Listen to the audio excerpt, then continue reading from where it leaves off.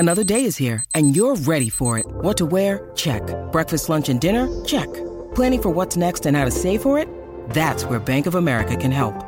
For your financial to-dos, Bank of America has experts ready to help get you closer to your goals.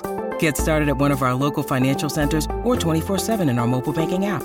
Find a location near you at bankofamerica.com/talktous. What would you like the power to do? Mobile banking requires downloading the app and is only available for select devices. Message and data rates may apply. Bank of America N.A., member FDIC. Sorry about the noise. My neighbour's sanding his deck. My motto? Don't work on your deck. Play on it. Life's good with a Trex deck. Low maintenance with a 25-year residential warranty. Trex, the world's #1 decking brand.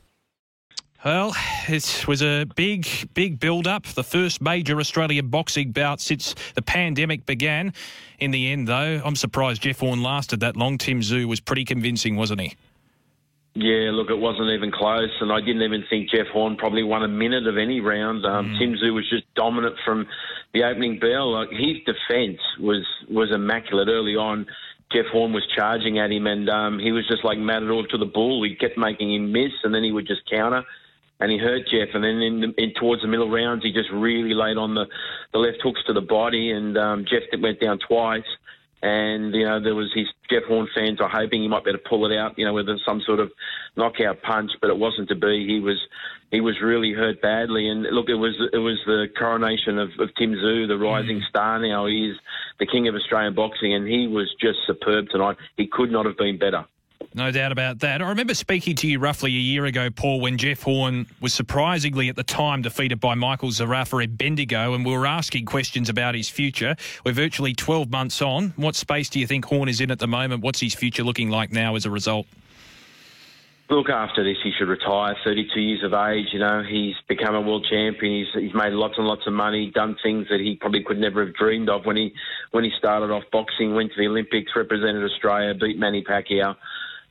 You know, in hindsight, you know, he probably lost over those fights last year. He lost to Zerafa the first time. He was getting beaten up badly and probably should have lost the second time until he pulled that miracle punch out to turn it all around and beat Michael Zerafa. If you go back a little bit earlier, you know, he lost his world title with Terence Crawford in Las Vegas, and he took a lot of punishment from that fight. He came back to Australia and he had a very easy one-round win against Mundine, and then the two fights with Zerafa, and now the loss to Tszyu. So maybe he has been on the slide. Maybe things have caught up to him, and I think he's taken a lot of punishment in the last few fights, and I don't think we need to see that again. I think Jeff Horn should retire and be happy with his family. Yeah, it's probably a fair point you make. We're speaking with respected boxing journalist Paul Upham here on SEN. Now, Tszyu came into tonight undefeated in 15 pro fights in the lead-up, but without facing any real noteworthy opponent. This, I guess, is his big coronation, as you said. How far do you think he can go based on what you've seen tonight? Oh, look, he was so impressive tonight. And the thing is, it's only his 16th fight. He's only 25 years of age. But, look, I've noticed in the last 2 years a real improvement in every fight. You know, he's picking up the Tszyu boxing system that's been developed by his father, and you know, his uncle Igor Gulubev, who's his trainer. You know, Igor spent many, many hours, you know, working alongside Johnny Lewis and along with Costa developing their boxing system. And you know, people automatically think, oh, it's about knockout punching power. Tim's not really a big knockout punching person like his father was. You know, he's got good power. He's got very good accuracy in his punching, but his defence, Jeff Horn could hardly land a punch on him in those early rounds tonight. And when he made him miss, he was just countering. He dominated the middle of the ring. You know, Jeff Horn was on the outside constantly moving around, and he looked tired because of all the extra Ks he had to do in foot distance. And Tim Tszyu's skills, you know, it's just thousands of hours, you know, practicing those skills and working on things that he's learning from his uncle and from his father's system. And look, he's got so much more improvement where he's going to be in 10 fights' time. And, you know, the sky's the limit right now. Yeah, Horn definitely, based on the body language, looked a bit fatigued, even from the early stages of the fight. Are you surprised that it lasted as long as it did, 8 rounds? And did you have any fears that it would last a little less than that at certain stages? Look, it also went back to Tim Tszyu not rushing. He's very patient. You know, he's very calculating in everything he does. You know, he doesn't get over carried away with anything. You know, when you see him interviewed, he's very controlled. You know, he didn't want to take any risks. You know, when we saw last year Michael Zerafa was on the verge of winning and Jeff Horn pulled out that miracle punch, Tim Tszyu didn't want to be in the same scenario. So, look, he just paced himself. He controlled the fight. He just wore Jeff Horn down. And, look, you've got to give credit to Jeff Horn. The punishment he took, a lesser fighter would have probably lasted maybe 2 or 3 rounds. The clinical punching, the accuracy in the punching of Tim Tszyu, it's so impressive. And, look, Jeff Horn and his fans are going to be very disappointed. But, wow, it wasn't a fluke tonight. Tim Tszyu, really proved to be as good as some people thought he was. Like, I thought he could win this fight. I predicted he would win on points before the match, but I did not think he would do it this easy. It was so impressive against someone like Jeff Horn. We're speaking with respected boxing journalist and broadcaster Paul Upham. Just a couple more before I let you go. You mentioned the comparisons with his father, Tim Tszyu, Costa Tszyu. Both names, I guess, transcend the sport now. They are big names.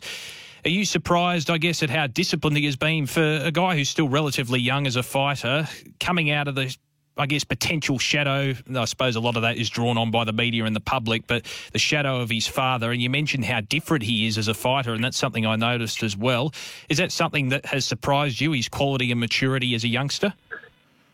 Look, he always was like that, even as a younger kid. I've known him for a long time, and he was always very calculating. He was a good worker at school. He really wanted to get good grades, in respect of his mum and his dad. And, everything he did, he was a very good soccer player as a junior. He could have gone and maybe been a professional if he wanted to, but of course he wanted to be a boxer in the end. But he's always been like that. The younger brother, Nikita, was a bit more flair, a bit more out there as far as a knockout puncher, and he never went on to be a boxer at all. But Tim's always been like that. He's very calculating. And look, at the end of the fight, when he was interviewed tonight, he said, just remember, it's Tim Tszyu. He really wants to stand out from his father. Look, he's great. Immense respect from his father, loves his father, but he wants to carve a name for himself. And if he keeps winning like this, he will. He'll do very, very well. Fair enough too. And as I let you go, Paul, how good is it to have boxing back? And it was a good atmosphere as well in Townsville at a time where an atmosphere conducive of big crowds is not all that common in Australia, in any sport. Look, let's give praise to Premier Palaszczuk and the Queensland people. They've done very well with the pandemic and controlling the COVID virus, and it gave the opportunity to have a crowd there, and it was fantastic. Obviously, it was only 16,000. They limited the number of people you can have in there. But what it did, this fight went around the world. It was live through ESPN in America, and it went through Europe and Asia and the Pacific. And it's basically a signal to boxers around the world. Australia's open for business. We've got Tim Tszyu, who now is... G'day, Mike Hussey here, but you can call me Mr. Supercoach. KFC Supercoach BBL is back and there's 25 grand up for grabs. So what are you waiting for? Play today at supercoach.com.au. T's and C's apply. New South Wales authorisation number TP/01005. Looking for a world title fight. We can have other leading Australian fighters have world title fights down here, whether it's the Maloney brothers or anybody else. We can, because big fights won't happen overseas until they can have a crowd, because they want to maximise the amount of money the boxers are going to make. Australia's open for business, and we've sent a big signal out there tonight. Come to Australia if you want to put these big fights on. Absolutely. It's great exposure for Australian boxing. Paul, really appreciate your time this evening. Thanks for giving it up, particularly at such recent times after the fight as well. All the best for the future, and hopefully we see more of Tim Tszyu in the future as well.